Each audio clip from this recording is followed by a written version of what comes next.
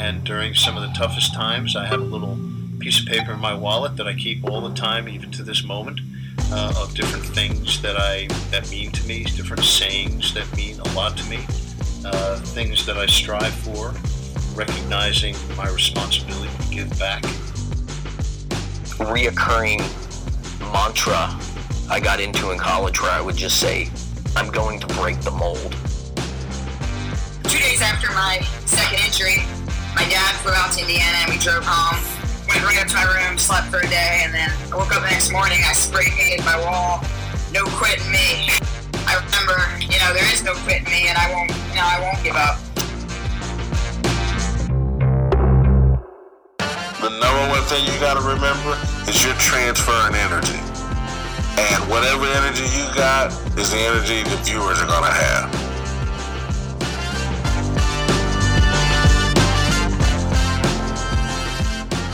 You are listening to Intentional Performers with Brian Levinson, where we talk with experts of craft about their journey and what they have intentionally done to be their best self.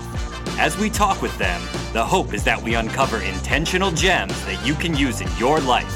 Now, let's kick it over to Brian to introduce this week's guest. Hello, everyone, and welcome back to the Intentional Performers Podcast. I'm Brian Levinson. Excited to have you with us for another great episode today. But before we get to today's guest, I just want to thank you. Thank you for being here. Thanks for listening. If you like these conversations, please go over to iTunes and write us a review. Hopefully you want to give us 5 stars. We are forever grateful to those of you who have already done so and those who continue to support the podcast by sending out these conversations on social media or sending them to friends via email or a text message. We love that you guys continue to support the podcast, so thank you all for being here today. Now to today's guest. Tisha Penicheiro is a Portuguese sports agent, and she's also a retired basketball player. When I say that she's a retired basketball player, I'm probably not giving her enough credit. She was just recently nominated to get inducted into the Women's Basketball Hall of Fame. She's in the Old Dominion University Hall of Fame, where she played her college ball. She was a 4-time WNBA All-Star and a 3-time All-WNBA selection. When she finished her career, she was considered one of the best point guards in the history of women's basketball, and she led the WNBA in all-time assists, where she now is second all-time in career assists. And she won a WNBA championship with the Monarchs, the Sacramento Monarchs, that is, in 2005. She also led Old Dominion to the national championship game when she was playing college basketball there as well. And we'll talk about her upbringing in this conversation today. And you're going to find Tisha to be somebody who's very free, fearless, lives for the present moment, and really focuses on controlling what she can control. So without further ado, I'm so excited to present to you Tisha Penicheiro. Tisha, thank you so much for coming on the podcast. Really excited to chat with you. I grew up watching you make passes. I think for a lot of men, you were someone that we would watch the women's game, and I think respect really started when we would watch players like you play ball and play it in a style that we emulated on our black courts and in our playgrounds. And so it's fun to get to chat with you. You're just nominated for the Basketball Hall of Fame, the Women's Basketball Hall of Fame. I'm sure that's pretty exciting for you. So I'm excited to see where this goes and to learn more about you, the person, and also what made you special as a basketball player. Where I'd love to start is just give us some idea of what life was like for you growing up in Portugal. Talk about your family, basketball. When did that all come into the picture? Well, first of all, thanks for having me. It's always good to talk about sports, especially basketball, and especially women's basketball. But yeah, I grew up in Portugal. My dad and my brother played basketball already. I have an older brother, and my dad, after he played, he was a coach, so we played already in the house, me and my brother, with a tennis ball and the curtain rod, broke everything around the house. My mom would get mad. But it was love at first sight. I really, truly fell in love with the game about the age of 6, 7. Used to play in the playground that I had, very luckily, like right across from my house. People that don't know, Portugal is a very small country right next to Spain in Europe, and is a soccer dominated. A lot of people probably know Ronaldo because he's our biggest star, and he really has put Portugal on the map, literally. So, but yeah, I would go and play with the boys. A lot of times I was the only girl playing in the playground. fighting stereotypes that I still fight today, that, girls shouldn't play sports or girls can't play sports. But slowly I started getting accepted and, developed the American dream of coming to the States. But I know basketball gave me a lot and more than I could ever expected. So I'm really glad that one day I picked up a basketball. And why not soccer? Why not football, as they call it? Because that's what my dad and my brother played. So if they played soccer, I would have grown up around soccer and I would have developed a love for that game. But, it was what I saw every day at the house, my brother going to practice, and my dad getting ready for, coaching. So that's what I saw around the house. So it was just the right thing for me to do. And when you're playing against all these boys on the playground, what's your mindset like back then? Well, I had to have a lot of patience because at first, they would pick me if maybe they had like 7 and then they wanted to play 4-on-4. So be like, okay, you can join us and we just go 4-on-4. So, but I would just have my own ball and sometimes I would just shoot by myself and dribble and just kind of waited on them to call me to play with them. And then as I got better and I developed as a player, they was like, oh, she's not bad. And, we got to the point where I was almost getting picked first. So, it was just a lot of patience, and I just kind of waited my turn. And what's the age difference between you and your brother? Almost 5 years, like 4.5. So was he bringing you with him, or was he that much older than you? He wasn't bringing me with him. I was going with him. You were attached. He was like, okay. I was really cramping his style because he was with his friends and I was always trying to tag along. So, but his friends were like, just let her come, and, so that's kind of how he was. But yeah, sometimes he was just like, do you always have to come with us? But yeah, that's pretty much what I did. And were you basketball obsessed, or was there other things that you were also interested in as a kid? No, I was obsessed with it. I mean, obviously, I was a little girl, so I was supposed to play with dolls and everything, but I really just wanted to play basketball from a very young age. Obviously, I was in school, so I would come home, do my homework real quick, and then just go across the street. This is back in 1980 and playing in Europe where you don't have the concerns that you have today about letting your child go outside by herself, So I'm glad that I grew up in that era, and my parents gave me so much freedom. Sometimes my mom would have to come and get me. I could barely see the rim because it was already nighttime. But it was great.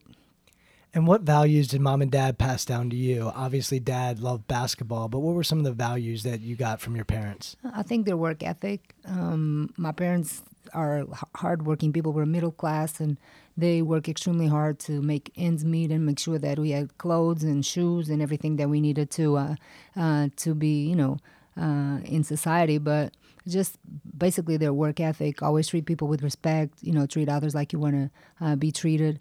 But that's pretty much it. I mean, my parents really were my role models growing up. And obviously this is Portugal back in the 80s. We had 2 channels on TV on Sunday afternoons. That's when the NBA game was tape delayed and they showed it. And I was in front of the TV to make sure that I watch it. I grew up watching Magic Johnson and Michael Jordan. Those were my idols back then. I really didn't have any women's sports role models to follow. So my mom was my biggest role model. You've been in the U.S. for a while now, but growing up in Portugal, you mentioned you had freedom to go play. What other cultural items do you think influenced the person that you became?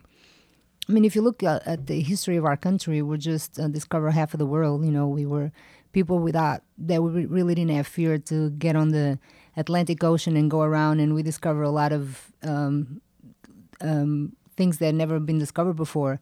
So I think in that regard, being Portuguese, I wasn't afraid of risking everything. And my dream of coming to America was just like, okay, I don't know if this is going to work. It's going to be a step in the dark.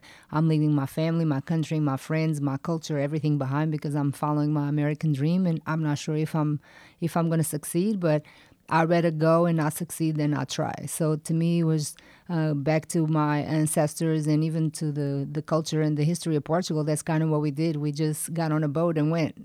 The only difference is that I got on a plane.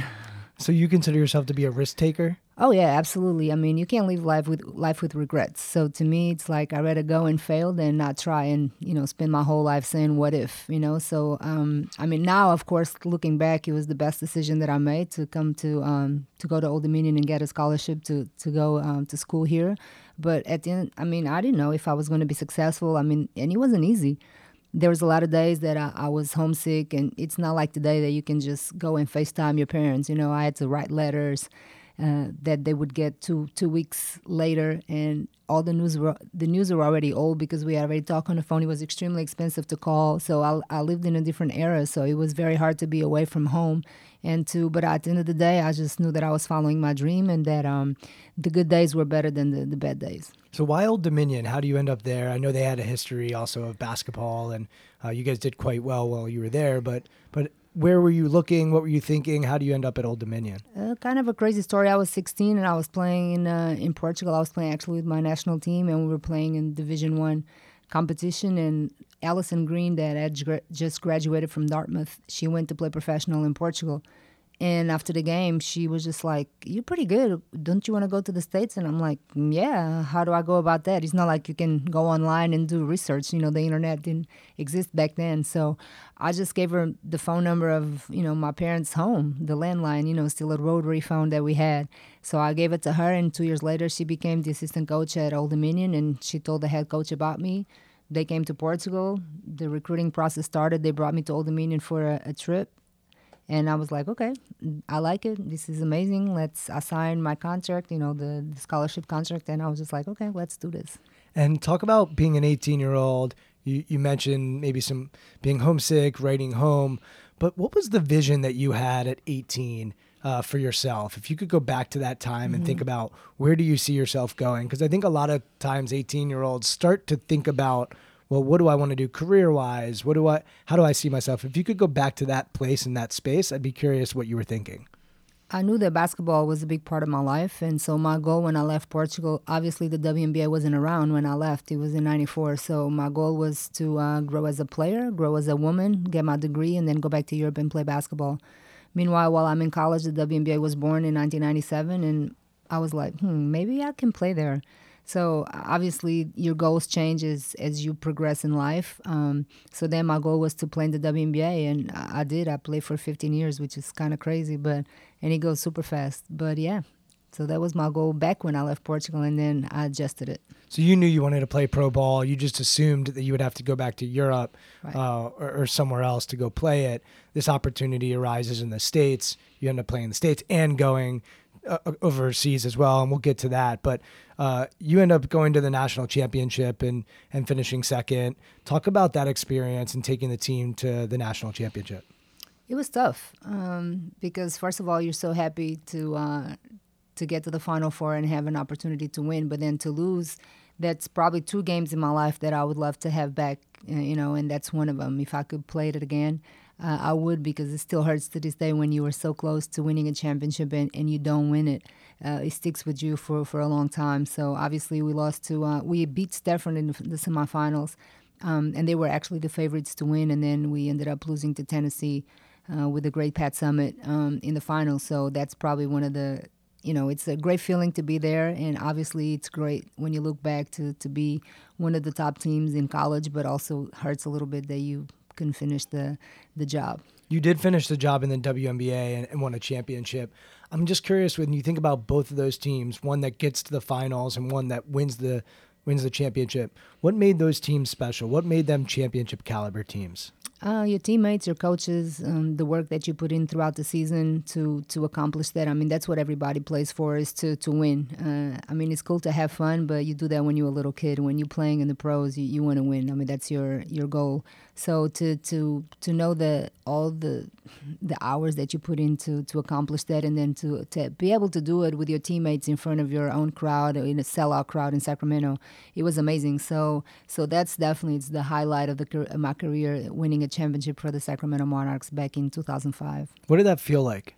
Oh, it was amazing. It was a little bit of as a surreal feeling. And plus it was a close game.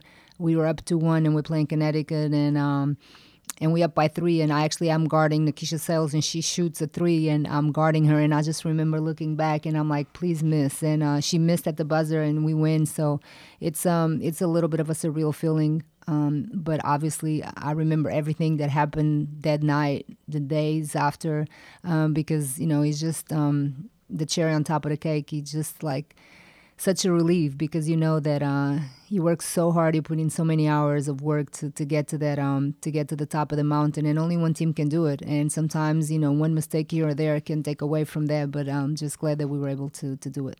So can you take me to the locker room when you guys lose to Tennessee? And I want you to go into the locker room and go into that place and space that you were in then. And then I'm curious to compare that to the locker room and what you felt like when you won it all with Sacramento. Honestly, I don't remember much. I remember that my coach took me out with a few seconds to go, and I just got on the bench and I put a towel over my head, and I just started crying. And and my teammate, Mary Andrade, she walked me back to the locker room, and I honestly don't remember anything that happened. And it's kind of funny how your brain probably shuts down, the bad memories that you have. I'm pretty sure that I had to do a press conference. I don't even know how I did it because I was a mess. But I don't remember. I don't recall anything from that, and, compared to Sacramento when, we got in there. And obviously this is 2005, so there's way more footage. So I was able to relive that through pictures and video or whatever. But, and I never watched the other game. Never in my life. I never went back and watched the game that we lost to Tennessee. But I have watched the game after we won. But yeah, in the locker room, we just go in. There's bottles of champagne everywhere. You just spraying champagne and it's just euphoria that goes through your body. Yeah, you're smiling now. You could feel it, right? Like you can still feel that feeling. You said there was another time where you, like, there were 2 times where you felt like you wish you had it back. What was the other one? 2006, so we could have been back-to-back WNBA champions, and we were playing the Detroit Shock, and we're up 2-1. We have almost the same scenario as the previous year. We have Game 4 at Sacramento, playing in front of our fans, and we think that we're going to get back-to-back champions, and we lost, so we had to go back to Detroit to play Game 5, and we ended up losing. So, so those are the 2 games that I remember the most of, marking my career in a negative way. But do you remember being in the locker room after that game? Same thing, crying. You just sort of push it to the side. Yeah, you do. I remember the vice president of the WNBA coming and, trying to console me and giving me some encouraging words. But I was really devastated. Plus, I didn't think I played my best, so it's even harder when you lose and you don't perform at your best. You mentioned being fearless earlier. How would you cultivate that fearlessness when you're on a big stage? It's basketball. It's like you practice so hard every day. So when you get to the game, it should be easy because you've practiced every possible scenario that you're going to encounter in the game. So it's just about confidence. And it's a team sport, so you know that your teammates have your back. It's different when you have to play tennis or you have to run a sprint and you're by yourself out there. So, the confidence is just built like over the years that with everything that you do in practice and how you prepare. One of the frameworks that I leverage with my clients is this idea that the mindset for preparation should actually be different than the mindset for performance. So humble in preparation when we're watching film, when we're learning new stuff, let's be humble. But when we step between the lines, let's have a little bit of arrogance, swagger, confidence, whatever you want to use. Let's be perfectionist in preparation and make sure we can do everything. But when we cross over the lines, let's be adaptable. Right. Let's be very analytical and really analyze things in preparation, but then let's trust our instincts in performance. So there's a shift that I notice when I study a lot of the top performers or when I work with elite performers, their ability to be in this preparation mind, but then not bring perfection or humility or analysis into their performance mind. How do you make sense of that? Does that sound similar to how you thought about preparation, how you thought about performance? And I'm just curious to get your thoughts on it. Yeah, that sounds about right. Being humble is super important, but sometimes, like you said, you have to cross the line a little bit because arrogance and almost like extra confidence. I don't like to call it arrogance because that's kind of a tough word for me because I don't like arrogant people.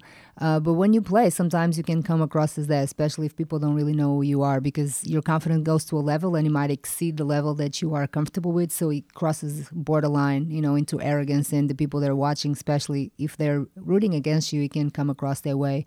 But you look at all the greats in the game, sometimes they look like they crossed their line. You look at Kobe and Michael Jordan and LeBron James, and you see sometimes a little bit of that. But it's part of being who you are on the court. And sometimes you let your emotions get the best of you, especially when you've worked so hard and you're trying to get to a goal. So it's important that you try to, like you say, stay humble.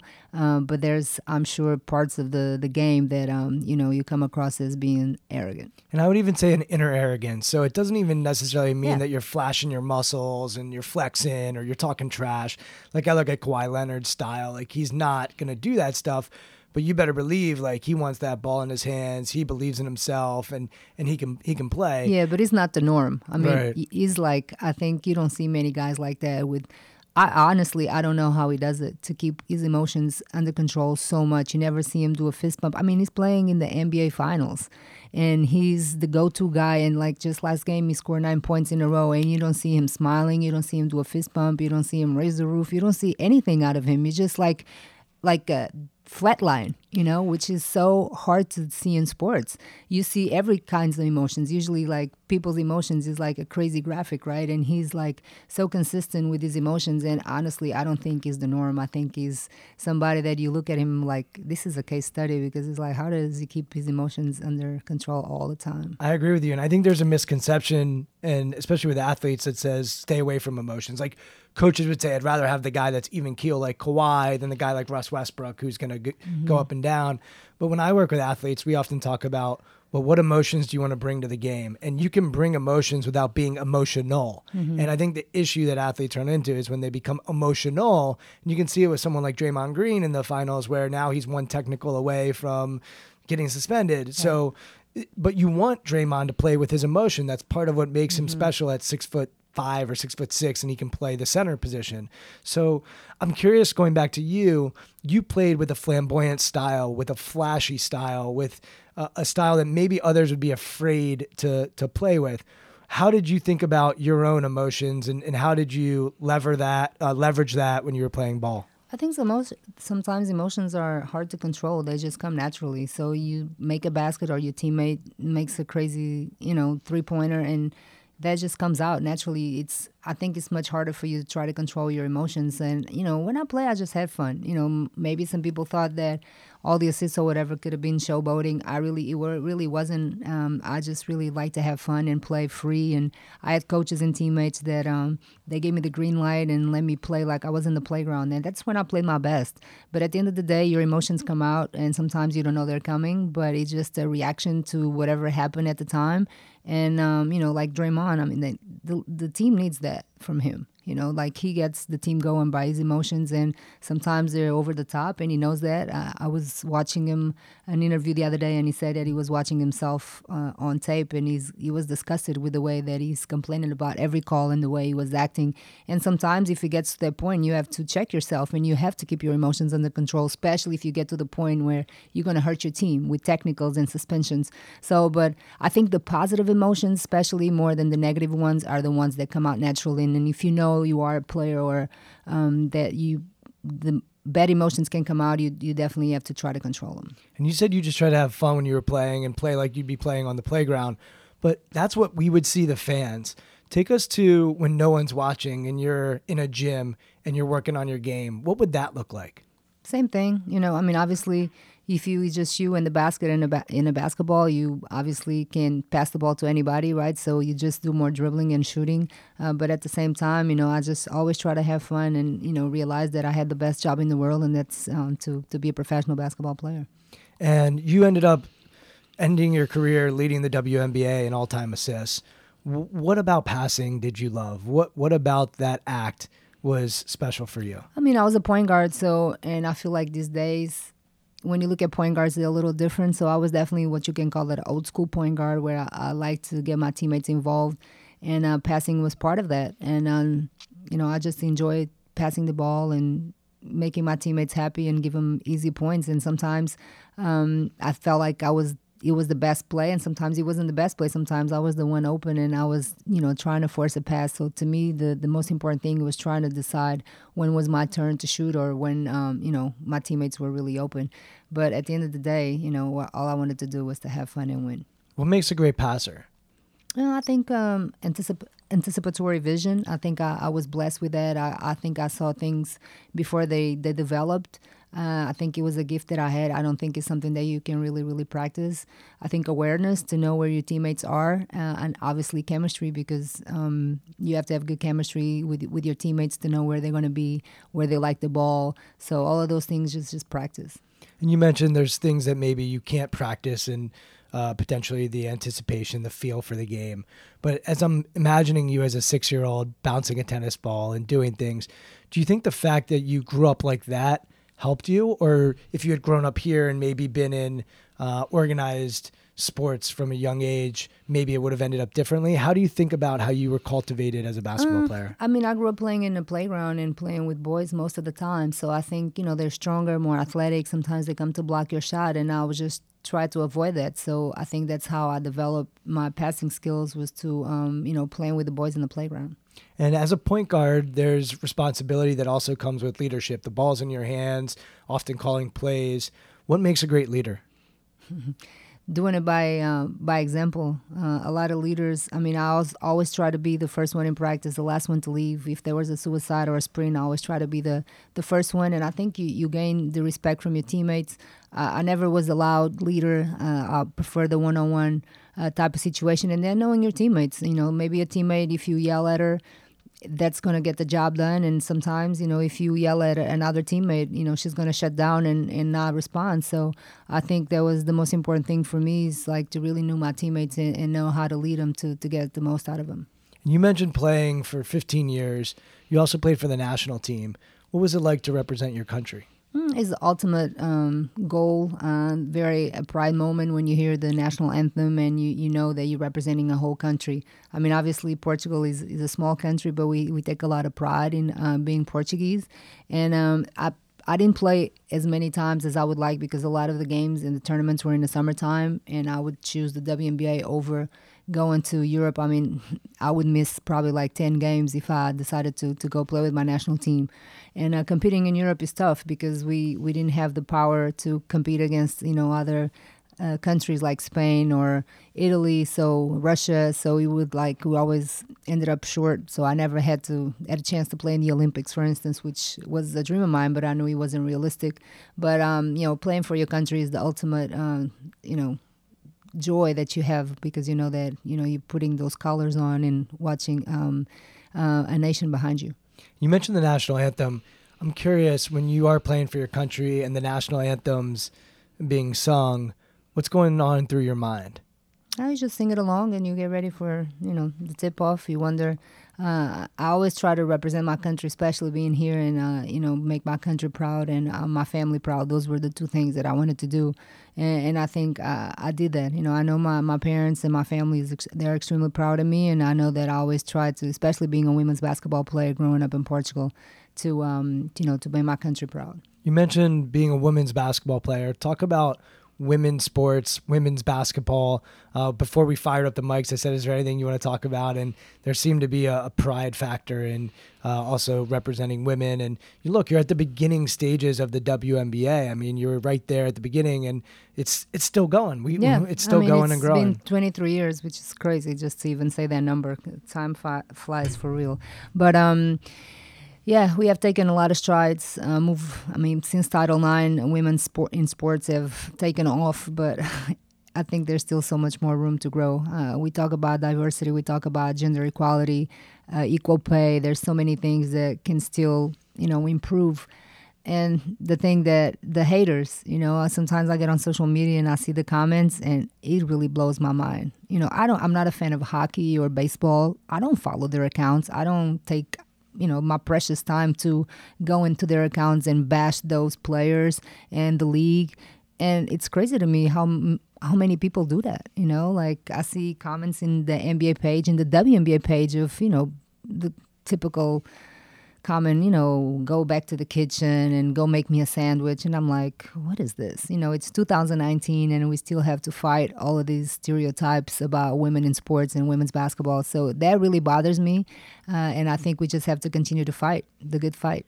It's interesting. I heard Abby Wambach speak on a podcast recently. And for those who don't know Abby, she's the all-time leader in goals. I think she has more goals in international play than Ronaldo and Messi combined. It's something like ridiculous stats. And she brought up a really interesting point that I hadn't thought of before, because we talk about dollars that are invested in sports and how we look at them. And she brought up the MLS, and she said, Major League Soccer was losing and bleeding money for years, and owners had to infuse money into it and prop it up. And the dollars didn't equate. It didn't make sense. And she said they did that because they were investing in the game and hoping that in the long run it would pay dividends. And now the MLS is finally starting to really take shape. But it's been a long pull, and there's been times where it looked like they won't survive. And there have been a lot of ownership changes because there's a lot of money that had to be lost in that investment. And you look at the WNBA, or you look at the National Women's Soccer League here as well in the U.S., and the dollars aren't there yet. But Abby's point was, but people should be investing in this game that in the long run, it's going to be there. And her point was we're not getting the dollars in that we need in the same way that you see Major League Soccer getting the dollars in. And it was an interesting perspective that I hadn't thought of because, from an equality argument, people say, well, they don't bring in as many dollars, so they shouldn't earn as many dollars. And her point was, just like venture capital, most companies now, they lose money. They don't get as many dollars out, but people are investing in it because either they can get acquired or they'll invest it in the long run. And then eventually the scales will tip. So I'm curious to get your thoughts on the state of women's sports or women's basketball and how you think about that from similar to Abby's perspective. I agree with her 100%. I think companies are still scared of investing because I think they're scared there's not going to be a return. So, that's just math. You don't want to, just like when you buy your own stocks, you want to go invest in something when you're going to be, see a big return. But at the end of the day, if you never do it, then you're never going to see a return and we're never going to move forward. And I just feel like women in sports is growing tremendously, and it's not just basketball. You talk about soccer, you talk about tennis, swimming, gymnastics. We are all over the place, and it's growing. The talent is there. And, the people that, a lot of times I think the people that hate, if you can use that word, are people that never seen us play. And they just don't have a life, and they probably go to YMCA and shoot some hoops, and they can't even shoot. But, if you go and you take a chance on us, and even you watch us on TV or you go to watch a game live, I'm pretty sure that if you have an open mind, I think you will be surprised of the talent that is there for women's basketball and for other sports. And you're an agent now, and so one of the things I'm curious to learn a little more about is the landscape of women's basketball. And so for those that don't know, give everyone some idea of what the women's basketball players, most of them, do when they're playing in the WNBA and then the WNBA season ends. I think the normal average sports fan doesn't really understand what these women are doing to have a professional basketball career. Nobody does, unless you really have been in their shoes, which I have, because seriously, it's nonstop. You finish the WNBA season in September and you might have 5 days off and you have to head overseas to play, and you finish overseas and you might have 2 days off depending on how far your team goes overseas, and you have to get back to the WNBA. So you pretty much play all year round. There's no rest whatsoever, and just not physically but mentally it's exhausting. But we know that this is what we have to do in order to really have a career. The WNBA, the dollars that they pay right now, they're still not where they should be or that we would like them to be. So a lot of the players play all year round because, overseas there's more opportunities to make more money. And when you were doing that, what would you do mentally to make sure that you're where you needed to be when it came time for the games? Try to rest, eat right, drink a lot of water, do everything that you can. And sometimes it's a day off and you feel guilty because maybe you played bad the night before and you want to go and get some shots up, but really learn how to listen to your body and take care of your body, do all the stretching, the ice baths that nobody wants to do. So it just really comes with growth and comes with age, and to really try to prolong your career as much as possible, you know that you have to do those things. What were you like when you were 23 compared to when you were 33? Just more aware of my time and who I gave it to, and just important to do little things. Maybe I ate different for sure. So I don't know, just there's a maturity that comes with it, that you understand that you have to do certain things in order to prolong your career. And what were your pregame habits? What would you look like an hour and a half before the game started? What would you do to get yourself ready for a game? Game day, you just go to shoot around. So you have maybe an hour in the gym.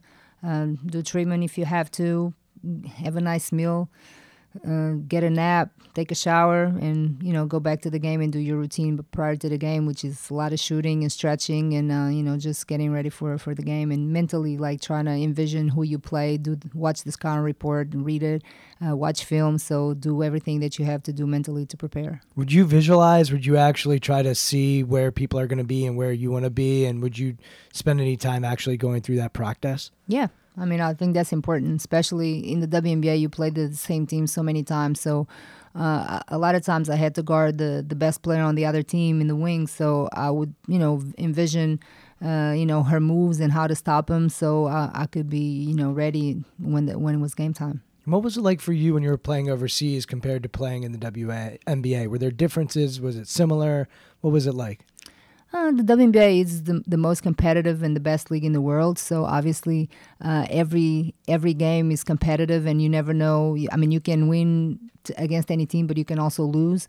The traveling was really challenging as well because sometimes you have 3-4 games a week compared to 1, maybe 2 games a week overseas.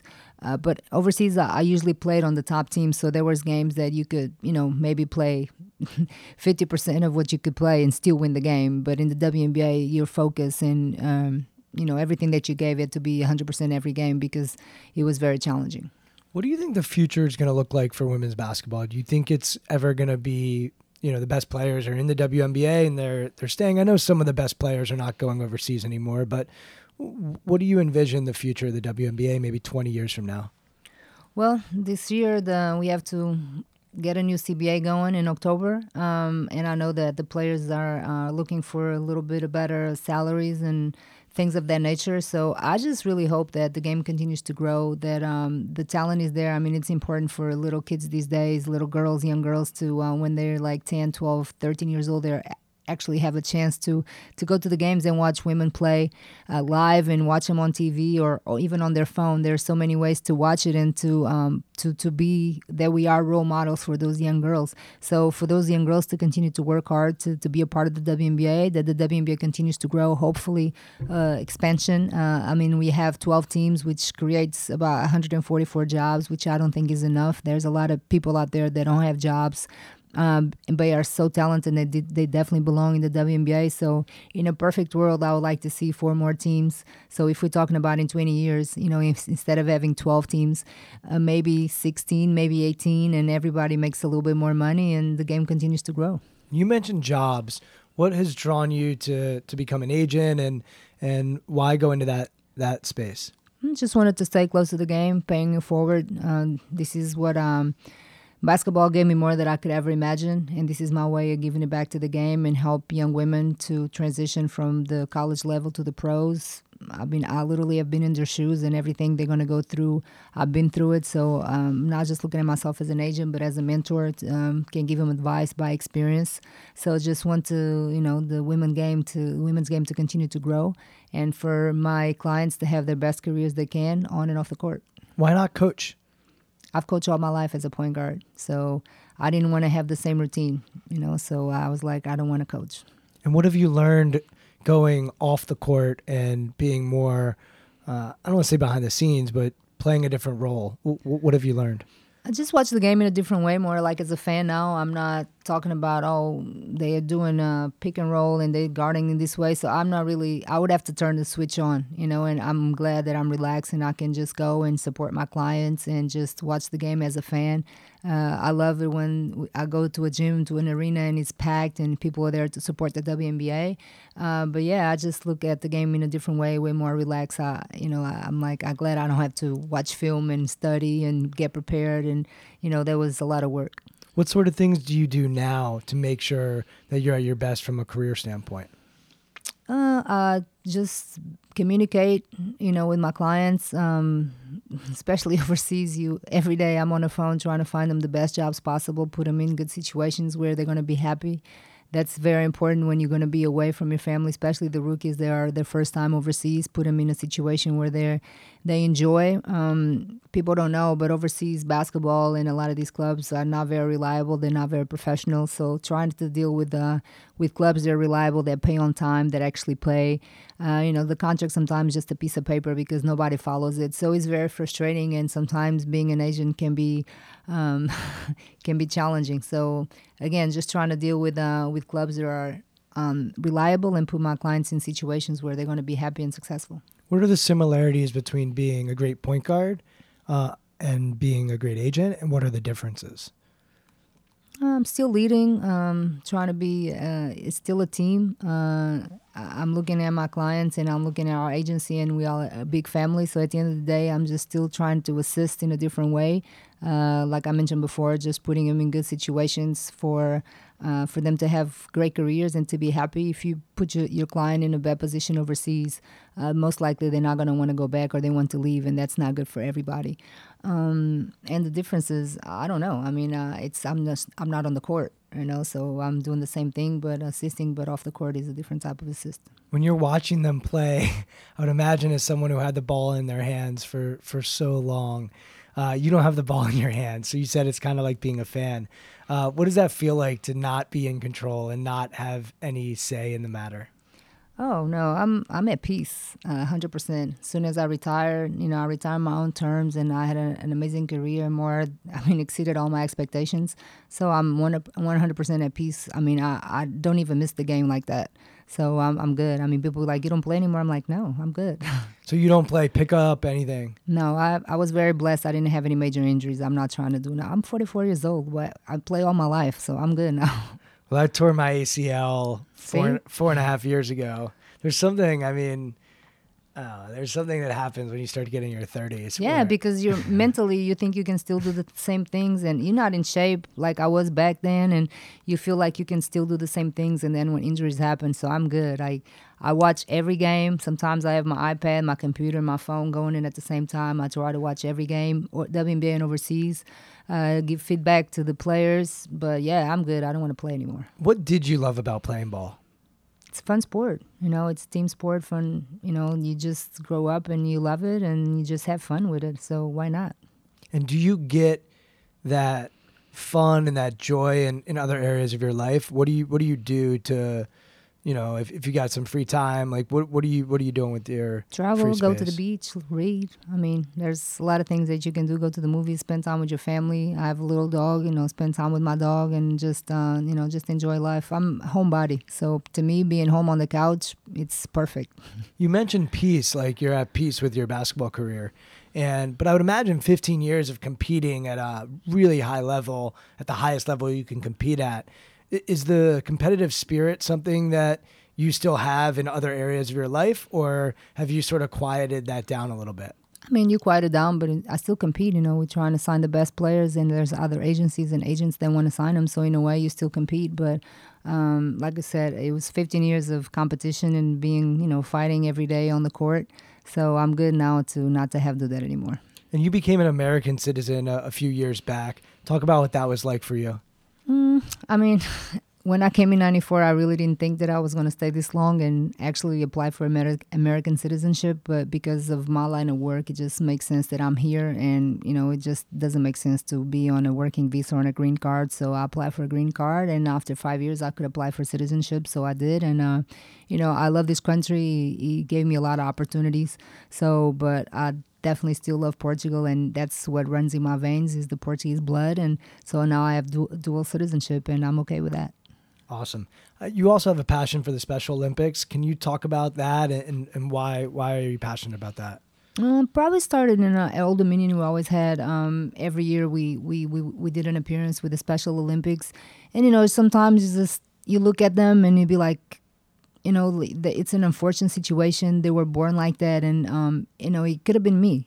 So you just really try to make. It's funny because you go to make their day, and I always left feeling so blessed because they're just so happy. It's just happy people. They don't look at them as having any type of problems. They just go and they just smile all the time and they just want to play basketball. And so every time that we went, it just really grew on me, and it just made you think sometimes how blessed your life is because you're healthy, and there's so many people in the world that are not, and sometimes they're born like that, and there's nothing they could do. That was just the hand they were dealt. So, it just makes you appreciate life and, the blessings that you have. You mentioned blessings. Do you have any spiritual framework, any sort of religion? How do you think about spirituality?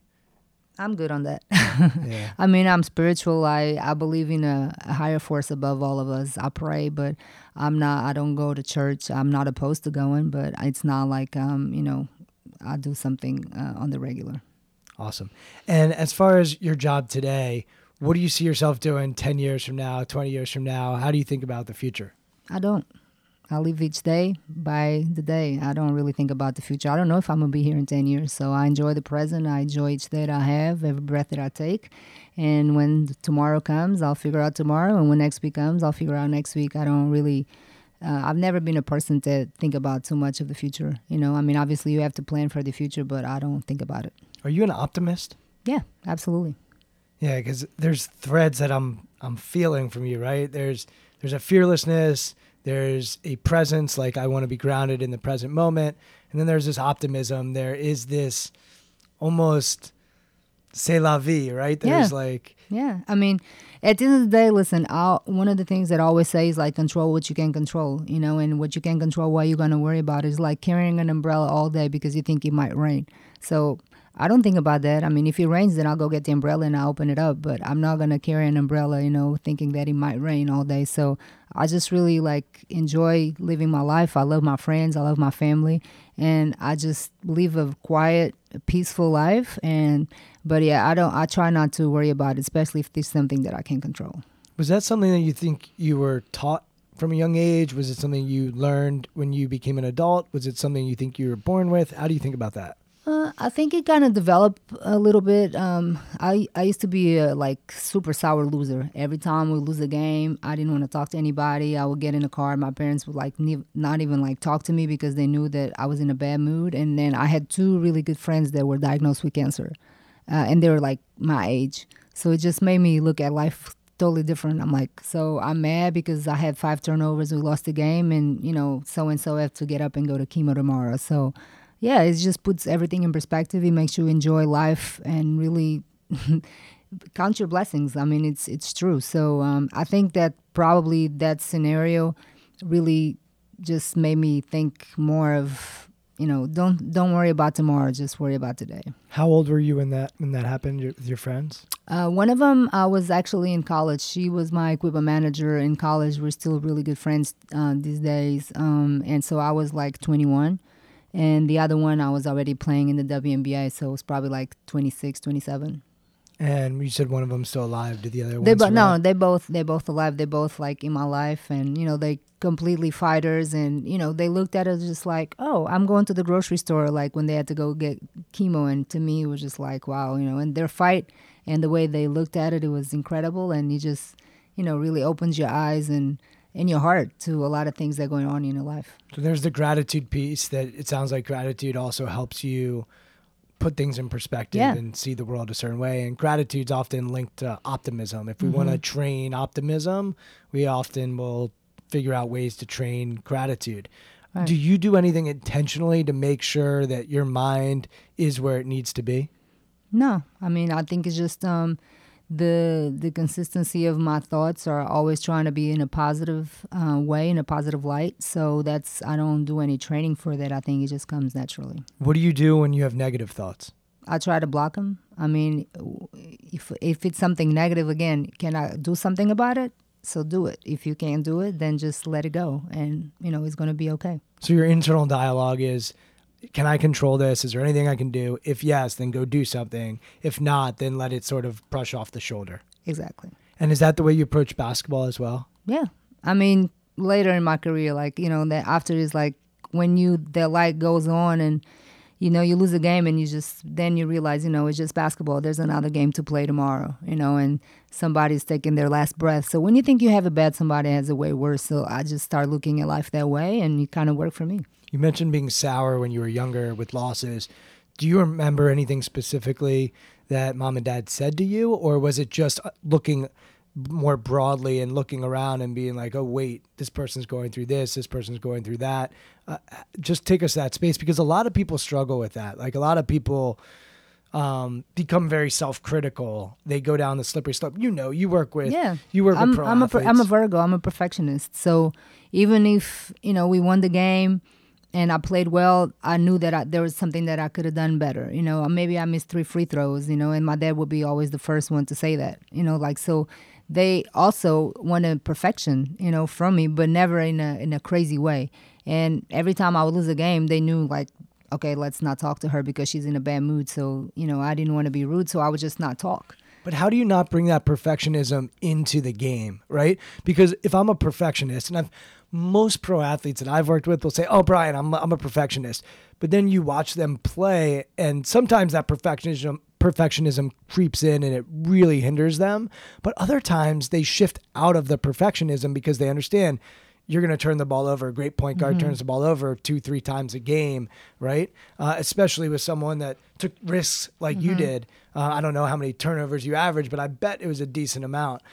So how did you shift out of the perfectionism? Because a lot of people can't do that. So if I had a turnover, I had to get a steal. That's how I cope with that. So if you lose it, you get it back. So if I had 2 turnovers, I had to have 3 steals. So that's kind of how I, worked it out in my mind. So you would do that mentally. Oh, yeah. I told them, all right, I better go get it back. Yep. Awesome. And what about like missed shots? I mean, there's another one, So, and sometimes, like that was the thing about me being a point guard and being such a good passer. Sometimes your biggest attribute is also your biggest, weakness, because I passed the ball so well. Sometimes it took, I passed on shots that I was the one open. Or I would miss shots, or I would not be ready to shoot because I was looking who to pass to. So, and those are all things that I was aware of. So, it's a mental game that you have to play with yourself. You're going to laugh at me, but I still play Wednesday night basketball, even though I tore my ACL 4.5, almost 5 years ago. And it's hit or miss as far as when I go, but I played last night, so I'm feeling actually pretty good. And I was not shooting well last night. I play point guard, not by any reason other than I'm really short, and that's the position that I had to play when I was growing up. But I loved passing, and I still to this day, I can't do much, but I can pass. Yeah. My shot's not really there anymore. Certainly, there's really not much athleticism there. There wasn't much to begin with, but I'm working with what I got. But last night, after the first 2 games, I realized I was playing with a lot of good shooters, and I said to them, I'm just going to get paint touches, dribble, penetrate, and I'm going to kick it. So you just be ready, because I'm going to give you the freaking ball. And I did things like, if I miss a shot, I'll clap, and then I'll release that shot, because I know even though I want to pass first, at the end of the day, if the ball rotates and I'm open for 3 and I don't shoot that ball, the whole flow is going to get messed up. And if I can't at least be a threat from 3, and you're welcome to join us anytime you want to go play. You can kick our asses pretty well. But anytime I don't shoot that shot, then the defense can just play off me, and then our spacing's all screwed up. So I'm just curious if you would do anything to recover your mind or hit the reset button if you were struggling. It could even be at halftime, or any processes that you did to make sure that you were back to that present moment. Yeah, I mean, a lot of times you just got to possibly envision the ball going in the next shot and just keep it moving, and not to, like I said, I was such a perfectionist. You want to do everything right, but that's impossible. So just really have short-term memory with everything that you do, the good or the bad, because it can creep up on you and kind of hurt you the next move or the next game. Would you leverage your perfectionism when you were practicing or you were preparing? Was that helpful for you? Mm-hmm. Yeah. Talk about that. I mean, again, if you had to shoot whatever drill, I mean, you're just a competitor and you're a perfectionist, so you try to do everything the right way, but sometimes it's impossible. So you just try to do as much as you can as perfection to the perfection that you can do at the time. So, but yeah, I mean, when you go and then you put defense on it, and then it gets even harder. So at the end of the day, listen, I just wanted to win, and like I said before, just if I didn't play well and we won, it was good. The bad part was when I didn't play well and we lost. Anything else you want to give a megaphone to? Anything you're passionate about? Any organizations you're involved with? Anything you want to just promote?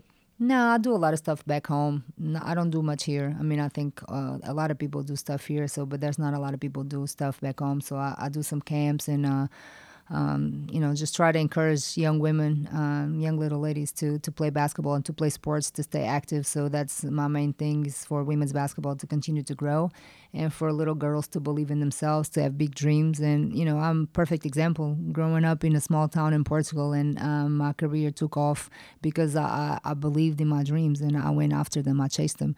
So if it happened to me, it can happen to anybody. If you were talking to an 8-year-old girl right now, and she had dreams of playing pro basketball, what would you say to her? Practice, first of all, you have to have a passion. I love the game. That's why I knew I was going to be good at it, because to be good at something, you have to truly love it. And I just feel like this generation, sometimes their love is a little blurry because there's so many distractions. So for you to love something, whether it's, animals and you want to be a veterinary, whatever your passion is, follow it, dream big and then work hard to those dreams to become reality. Awesome. And when you were a kid, the Women's Basketball Hall of Fame didn't exist. The WNBA didn't exist. As you look back on what you've accomplished, and from a basketball standpoint, from a basketball career standpoint, how do you make sense of what your accolades It's crazy. It's really crazy. When I left Portugal in 94, I really didn't think basketball was going to take me this far. And not just accolades, but, places that I've been around the world, people that I've met, money that I've made. It's really surreal a little bit sometimes when I look back, growing up in the streets of Portugal, and I really never thought that my career was gonna be like this, and exceeded all my expectations. But again, I did it with a lot of hard work and a lot of sacrifices. So I'm happy, and if I went back, I would take every step the same way. It's really interesting because you have this combination of visualizing the future and dreaming, but also being really grounded in the present. And so you have both of those that I'm hearing. You'd say I'd visualize a shot, or I'd visualize what the game's going to look like. So you would use like this creative ability to see things in the future. But then when you got in the actual act, it was like, hey, I'm going to have fun. I'm going to play. And I've done some work with musicians and actors, and it's one of the things that we talk about with them. An actor, they go over all their lines. They need to know exactly where they're supposed to be. If they're on Broadway, where do I need to be on stage? I need to know my lines.